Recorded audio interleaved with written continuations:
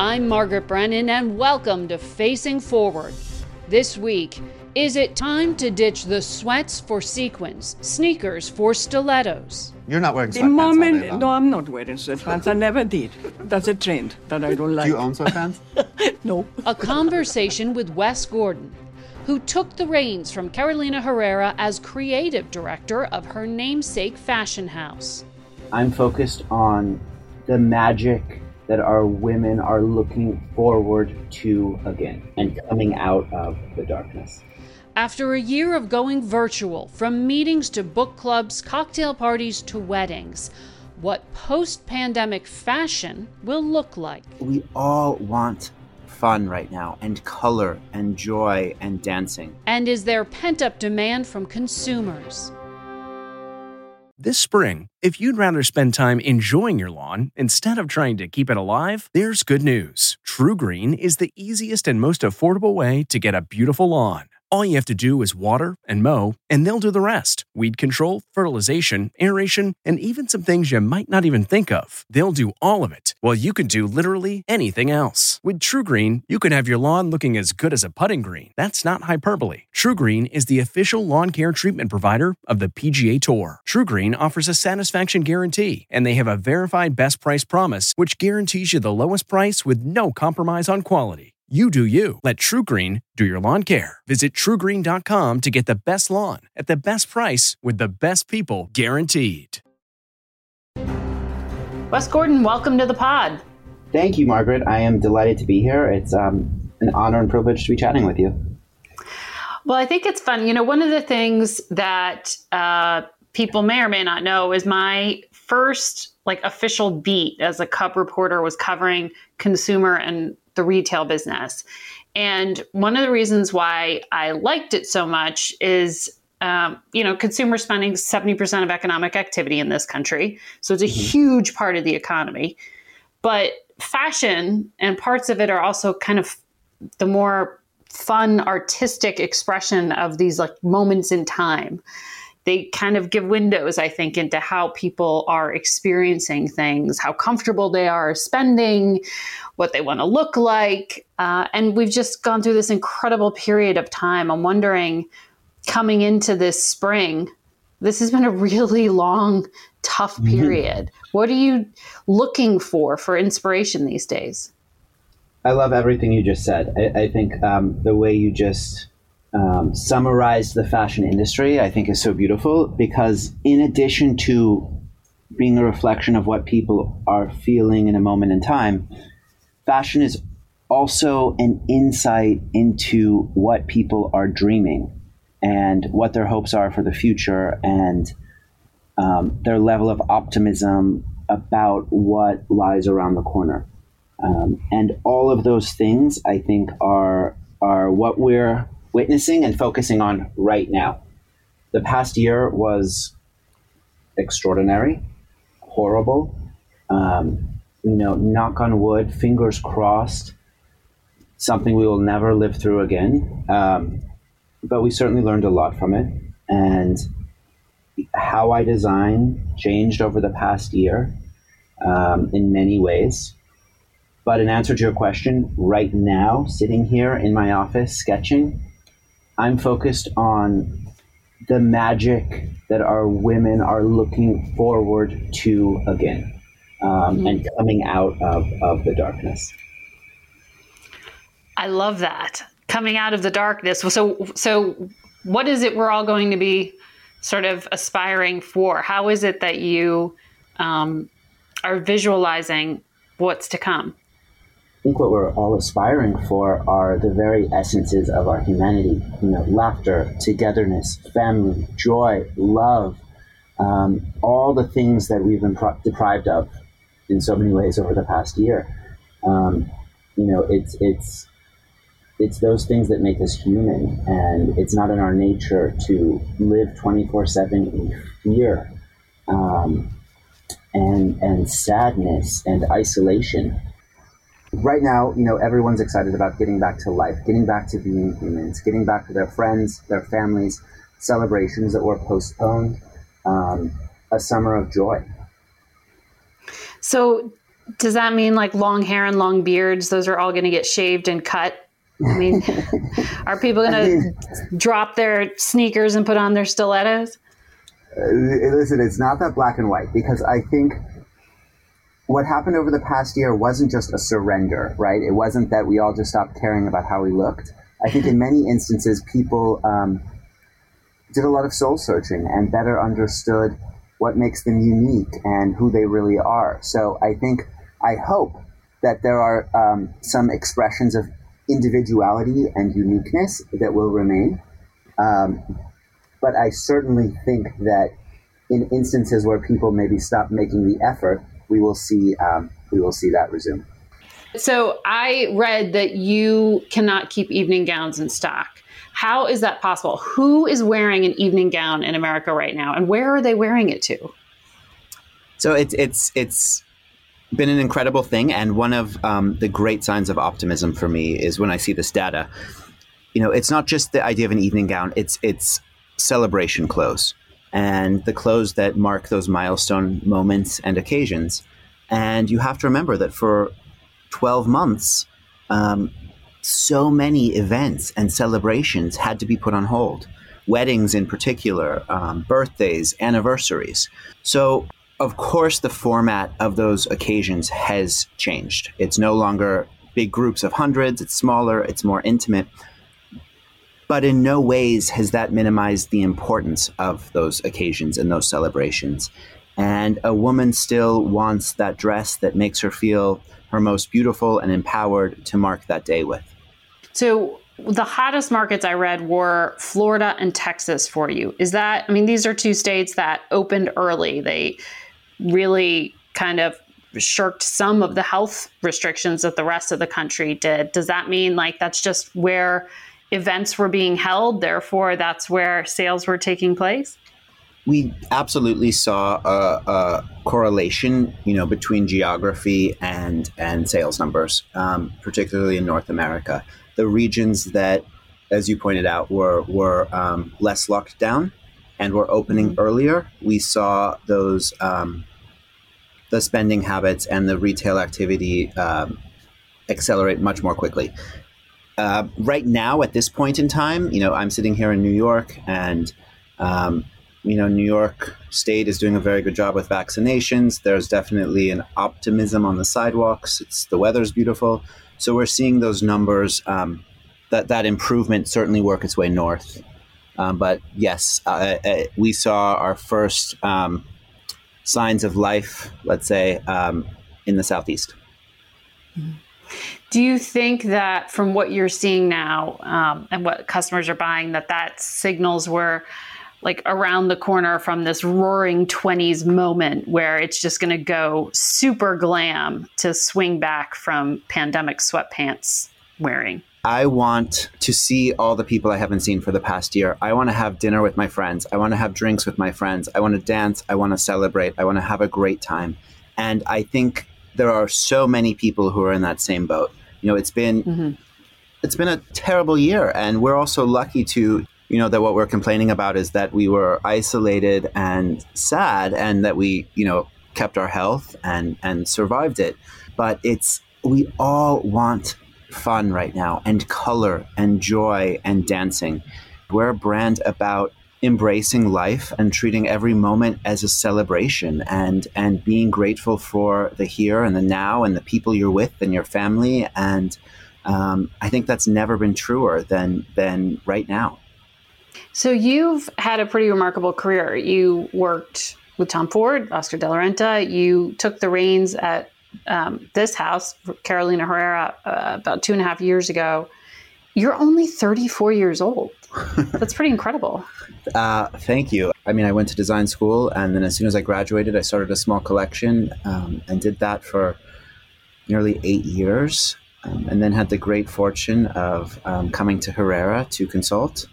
And it was right around that time that Mrs. Herrera was stepping down from her role, and I became creative director. So I feel incredibly fortunate to have identified at an early age what it is that brings me joy and what I feel passionate about. And then to have had, supportive parents and opportunities to kind of make that a reality. But it's an incredible time to try to also keep a business going, right? I mean, we had a really horrific contraction in the economy this time last year. We saw big bankruptcies of big names and layoffs across major brands. What was that like for you? Did you feel at a point that this was coming to an end? I never felt it was coming to an end in the sense that I am the most aggressively glass half full person you'll ever meet. I'm very optimistic. But there were very trying moments throughout the past year. And the president of Herrera, Emily Rubenfeld, is an incredible leader and did a brilliant job navigating us through it. We're incredibly grateful to have a parent company, Puig, which is a remarkable group of people. And I think, we did what many businesses at the time were doing, which is trying to simultaneously adjust for that immediate moment and also plan ahead. Because if you focus too much on that immediate moment and kind of went too far into survival mode, it's going to make it more challenging, I think, to resume activity quickly, which is what we all need to be doing right now. You said you learned a lot over the past year and changed some of what you were doing. What do you mean by that? What changes do you think are going to stay with you? The first decision we made was to reduce the size of the collection. And that greatly influenced the way I design. My goal is always to give a woman something that's glamorous and exciting and takes her breath away and makes her heart beat a little bit faster. But now I wanted to do that with the added layer of comfort and ease and wearability. And by having a tighter collection offering, I really need to make sure that each piece we're creating serves all of those purposes. So rather than having a beautiful cotton shirt and a fabulous over-the-top cocktail dress, can I fuse the two of them? Can I take the versatility and ease and, kind of sportswear chic of the shirt with that magic and spice of the cocktail dress, and can I morph them into one product that a woman is able to wear many times and always feel great and maintain that comfort and lifestyle component that she's become so accustomed to over the past year. So that's something that has definitely been a learning from the past year, a fantastic improvement to our business. I think a more focused articulation to our clients of my design vision, and something that we absolutely will be carrying forward. Okay, Wes, stay with us. We're going to take a quick break. It's 3:00 somewhere. Time for a My Mochi ice cream snack. My Mochi ice cream is cool, creamy scoops of premium ice cream wrapped in sweet, pillowy dough. And get this, all of My Mochi's fabulous flavors, like strawberry, mango, double chocolate, and cookies and cream, are only around 80 calories per piece. Talk about a guilt-free, indulgent experience. Each box of My Mochi ice cream has 6 perfectly portioned, gluten-free mochis that are great for grab and go. So feel good while curbing your afternoon cravings, or the midnight munchies. Yeah, you know who you are, with the joyfully chill sensation of My Mochi ice cream. Find My Mochi ice cream at Target or visit mymochi.com to locate a grocery store near you. But while I may be the first woman in this office, I will not be the last. So that was Kamala Harris giving the victory speech, becoming the first woman vice president of the United States. And you dressed her for that speech. What was that like? I mean, I just hearing that soundbite, how cool was that moment? I for one will never forget watching that. And it's not just because she was wearing, a suit that I designed. It was just because it was an extraordinary moment to be an American, to be a human. And I had the great opportunity to play a tiny, tiny part in that evening by making her a Carolina Herrera suit and blouse. And Vice President Harris has frequently now wears Herrera suits, which is so exciting to me. And it's just, in a year of a lot of sadness and darkness, that evening was so extraordinary. What was a historic moment? I mean, tell me, what was the image you thought you were helping to project?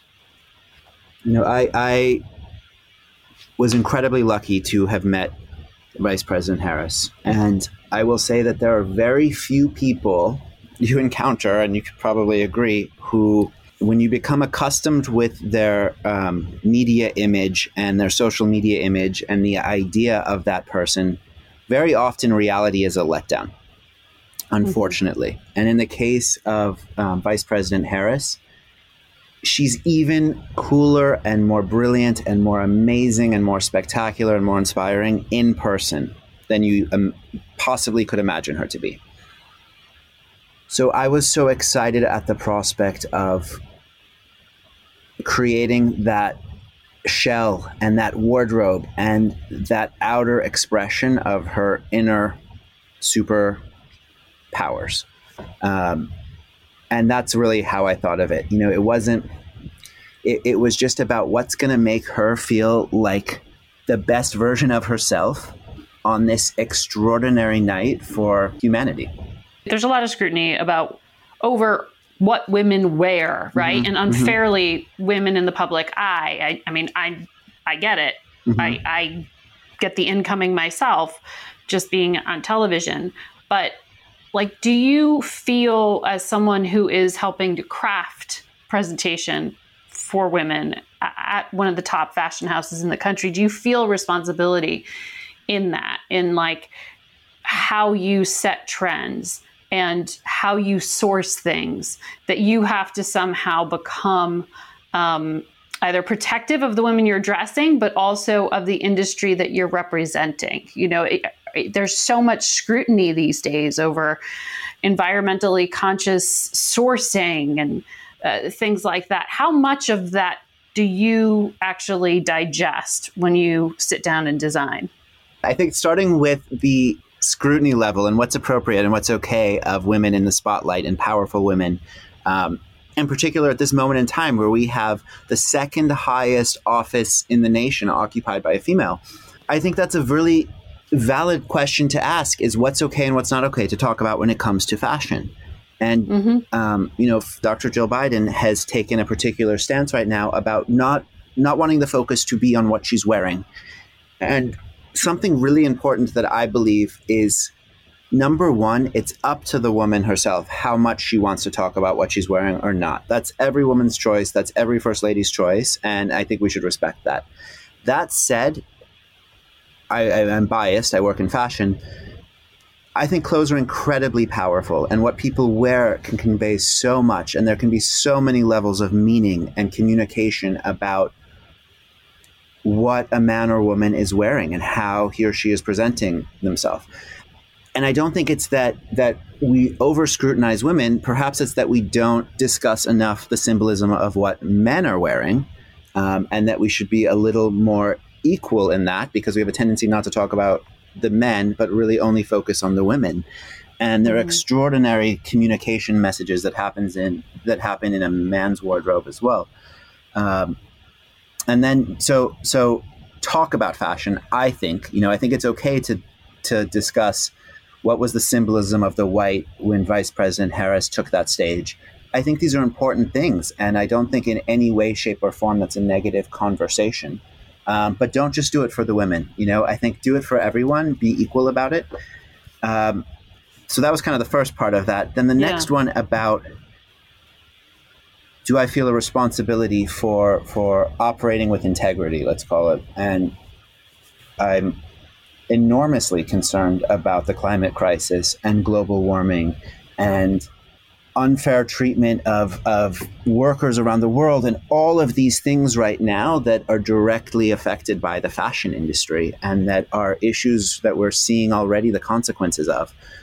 So it's critically important to everyone at Herrera that we be the best global citizens possible and that we make a product that represents beauty and joy and celebration and life and color inside and out. Do you feel that you said that was your own internal pressure, but do you feel like there's pressure in the market from people who are out and shopping. I mean, how much do people actually think about that? Like you said, there isn't a lot of scrutiny of men. Like I haven't heard many people worry about whether Joe Biden's, tie was made by a environmentally sustainable line or a responsible manufacturer. Like it's really kind of pick and choose when people seem to put that weight. Absolutely. I absolutely agree. You don't see that same level of analysis and scrutiny. And you should, because, there's an equal impact from those decisions. In terms of the consumer, what they care about and do they care, had you asked me that, say, 3 years ago, I would have had a very different answer. Right now, the consumer cares, definitely. More than ever. I think the idea of sustainability in textiles and fashion has very quickly gone from being kind of a fringe concept to something that is on the top of everyone's minds, whether they're designers or consumers or fashion executives or retailers. And that's great. And we're seeing just from my end and internally the rate of acceleration that fabric mills are quickly now offering. Maybe they would have had 2 or 3 out of 1,000 fabrics previously available sustainably with organic cotton or with a sustainable finish. Now suddenly we're seeing that's gone up several thousand %. I mean, now we have dozens and dozens of options from each mill of sustainable fabrics. And you're only seeing that because there's that consumer demand. So it's definitely a real thing. And, I think was heightened and expedited by the experiences of the past year and is another great example of something I hope remains. People looking for integrity and purpose in the products that they buy and the pieces they bring into their lives. What do you mean by sustainable? You said organic. Is that, what does that mean? Sustainable is complicated because, textiles are made up from so many different components, right? So we have viscoses, we have silks, we have cottons, wools, and the criteria and classification for what makes each of those different fibers be deemed sustainable varies tremendously. And how you measure whether something's sustainable varies tremendously. Are you talking about it being sustainable because the cotton in the dress was organic, or are you talking about it being sustainable because it was, included in a bulk shipment rather than shipped piecemeal with more carbon footprint? So there's so many different levers and mechanisms for labeling something sustainable, and it's very gray at the moment, I would say. But what matters is that people are trying, and I really do believe that they are. And it's thanks to some designers who kind of really stuck their neck out there in the past and were saying that this was something that was possible and they believed in, that now the entire industry, I think, is really understanding that this can work, that you can make a beautiful product and it doesn't have to be bad for the world, let's say. And as a result, you're seeing tremendous change happening very quickly. So I want to end with kind of a fun prediction, if you can give it to us. Okay. So everyone wants to know what normal is going to look like. What do you think Fall Fashion Week will be like? Will we be back in person and gathering? Okay, I don't have a crystal ball, but I'm going to tell you what I hope is the case. I hope that come September for Fall Fashion Week, which will be Herrera's 40th year of New York Fashion Week, I hope that we are presenting a live fashion show. I imagine it will be to a smaller group than it was in the past. Last February, so a year ago from February, we did a fashion show with nearly 800 people in the audience. So do I think we'll be doing that in September? Absolutely not. But am I hoping for, let's say, 50 to 200 people, very safely assembled? Yes. because there's a magic to a fashion show that I miss. The industry as a whole has come up with so many creative, exciting ways to tell fashion stories over the past year, digitally, on social media, with video, with photography. But that in-person experience and seeing the clothes and sharing with people the clothes in person and the models and the music and the hair and the entire ambiance, there's a magic to it. And New York Fashion Week is that goosebump moment that American designers love. And it's something that I think is we should all as Americans be proud of and hoping to return to. Wes, thank you so much for your time. It was fun talking to you. Thank you. It was so fun talking to you as well. I really appreciate it, and this has been a blast. This episode is brought in part to you by Audible, your go-to destination for thrilling audio entertainment. Whether you're looking for a hair-raising experience to enjoy while you're on the move, or eager to dive into sinister and shocking tales, Audible has an exclusive collection of thrillers from best-selling authors that will keep you on the edge of your seat. Like James Patterson's first audio-only thriller, The Coldest Case. Experience stories like never before, where every chilling detail is brought to life by captivating sound design. Plus, as an Audible member, choose one title a month to make yours forever. And now, new members can try Audible free for 30 days. Just visit audible.com/WonderyPod or text WonderyPod to 500-500. That's audible.com/WonderyPod or text WonderyPod to 500-500. Now to an underreported story. The U.S. has the highest maternal mortality rates in the developed world. Those rates are especially high among Black and Native American women, who are about 2 to 3 times as likely to die from pregnancy-related complications as white women, according to a 2019 CDC report. Make no mistake, Black women in our country are facing a maternal health crisis. Vice President Kamala Harris helped unveil this week the first presidential proclamation recognizing Black Maternal Health Week. We know the primary reasons why: systemic racial inequities and implicit bias. And the consequences are both very real. Across all races, the CDC estimates that roughly 750 women die each year from pregnancy-related complications, and that 60% of those deaths were preventable. Black mothers make up a disproportionately high number of those deaths. Heart disease and stroke are the leading cause of 1 in 3 deaths. Infections and severe bleeding are also culprits. The CDC reports that a third of pregnancy-related deaths happen 1 week to 1 year postpartum. The White House says it's addressing that part of the issue through a provision in the recently passed American Rescue Plan, which allowed states to expand postpartum Medicaid coverage from 60 days to a full year. This week, Illinois became the first state to seek that extension, and more states are likely to follow suit. Thank you for listening to Facing Forward. A quick programming note. I'm going to be spending the summer with my husband, our son, and our new baby. So I'll be away from Face the Nation. My colleague John Dickerson will be filling in there on Sunday mornings on your CBS station. But Facing Forward will also be on maternity leave. We'll be back this fall with all new episodes. Stay safe this summer. I'll see you when I get back.